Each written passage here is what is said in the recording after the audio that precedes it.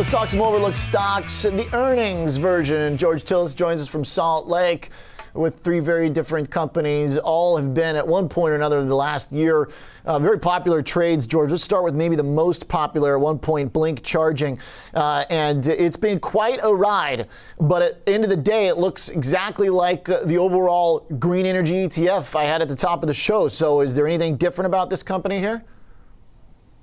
Well, there's actually some differences. Let's look at this. But basically, for people who don't know what Blink Charging does, and I think this is part of the infrastructure deal that's going on, is essentially moving forward towards the EV charging stations. They have this company now over 3,200 stations. They had about 450 or so last year. So they've increased the number of stations by 750%, and that's a considerable amount considering where they were last year. But it's basically residential, commercial charging stations for electric vehicles. The other thing is they offer subscriptions service revenue. Again, that's recurring subscription type of revenue, as well as product revenue with inclusive of network charging points and, of course, hardware that goes alongside with it. But let's just take a look at what happened, because in reality, the stock actually missed the earnings and it's losing money. We have to keep this in mind. It's still a small company from a sales and earnings standpoint, but the EPS came in was expected to be down 18 cents. It came in at 32 cents of a loss.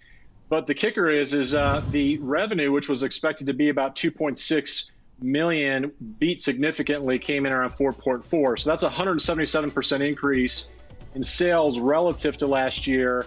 They also denoted 46% increase in commercial stations revenue.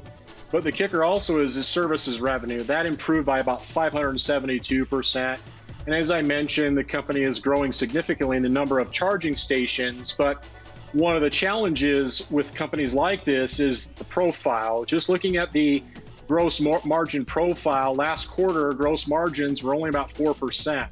So they have only room to grow, that's for sure, but they're growing at additional losses. Now, that's not necessarily all bad as long as these losses are done so to generate higher revenue, which they are. So we are seeing it to the downside after hours, but it's relatively mixed, to say the least, so far as it's trading after hours. Okay, George, I mean, their bottom line loss doubled than what analysts had expected, despite the sales beating. It just seems like a lot of these companies still are really far ways away from anything remotely resembling a profitable business. It's like analysts are underestimating how much they're losing. They are, and that's the thing. So just annualize the revenue for the quarter, assuming no growth. But again, this is a conservative assumption at 4.4 million. That's about $18 million worth of revenue for the next 4 quarters. But I went and looked actually the last 3 quarters, and they lost $22 million. And so their net income is obviously negative. So again, because they're building stations and stuff, right? Expect. That's right. So we know that this is the case. And that's what's challenging about investing in these kinds of companies. You could go basically off the growth profile. You could also go off industry group trends. But we know, unfortunately, maybe if this was the November through, early February environment, we'd see Blink higher despite this loss. But the environment we're in right now is there's no tolerance for companies that aren't profitable and have negative free cash flow. There's less tolerance. Flow burn there's not no tolerance. There's less tolerance. There is less. Yeah. Thank you. That's actually better language to utilize. Hey, George, let's talk, great report on Blink, George. Let's talk Opendoor. This one's going the opposite way. And the reason why I guess I say less, because they did lose money too, but they lost less than the analysts expected. So to your point there, even that thin margin can make a difference as long as it's moving in the right direction, I guess. Yeah. Yeah, so in this case, for Opendoor, for people who don't know it, if you look at Zillow as a listing agency fee, listing service for homes, Opendoor is another one of these disruptive technologies that is breaking into the traditional real estate association, of course, to allow buyers and sellers transact business for buying and selling homes. They generate revenue through transaction fees and ad fees and listing fees, but they're also bringing in essentially more cities in which Opendoor will actually purchase your home for you and make a direct offer. So overall, they're growing. They're doubling their number of cities to 42 this year. That's the expectation. The price prior to today's move was down about 36%. Zillow's been down about 23%, whereas the traditional real estate companies like CBRE, they've actually been higher. So this is a technology company in real estate, and I think the technology component is the reason it's been down. But the after-hours report and price action speaks to something changing here. So if you look at the numbers, they actually were expected a loss of 34 cents. Loss came in less than expected at 24.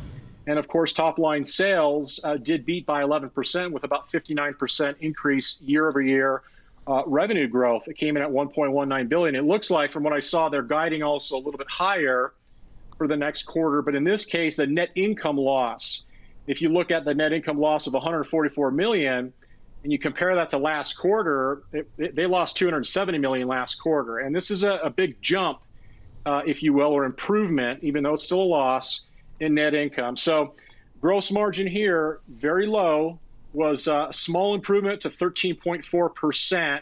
So this is the potential for a multiple expansion if they can improve those gross margins, which they did. But keep in mind, they're still very, very low.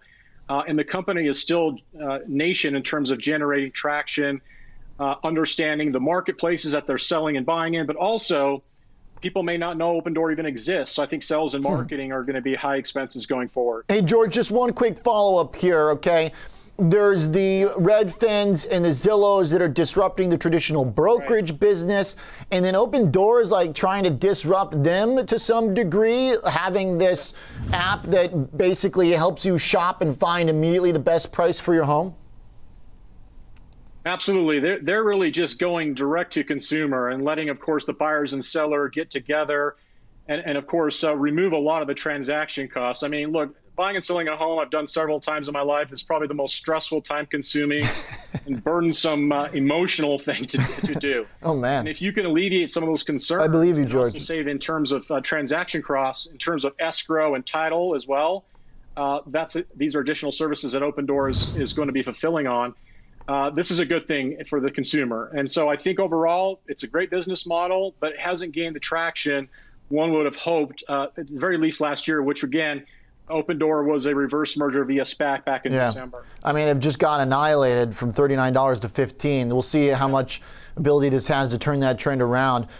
George, real quick, before we let you go, Sonos flipped positive from an expected loss. If that earnings is comparable, that seems like a pretty big deal for the speaker maker and designer. Sales also beat estimates. Is this enough to put the stock back towards the highs of $40, 44?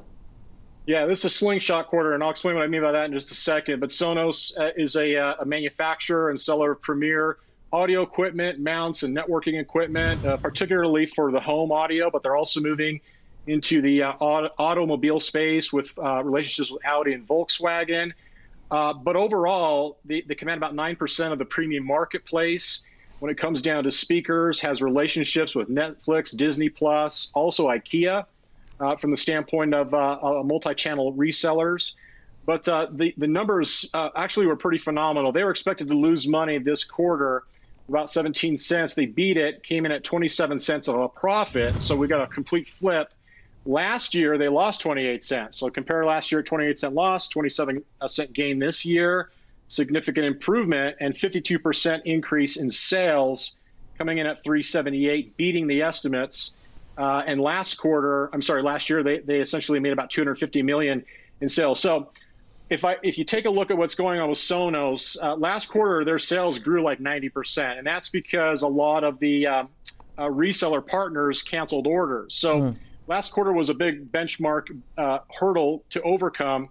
They didn't overcome it this quarter, but what I noticed is this company has an extremely robust gross margin profile. And this is where the slingshot comes in, because their gross margins are around 49%.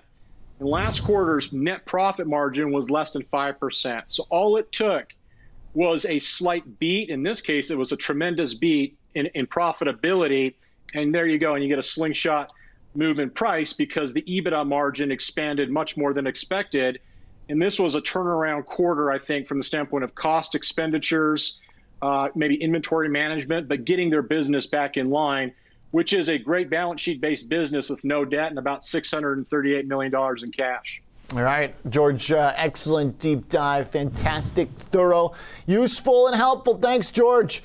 Two up and one down here in the aftermarket. Well, we'll see where Blink goes, but big gains in Open Dorna, big jump in Sonos as well.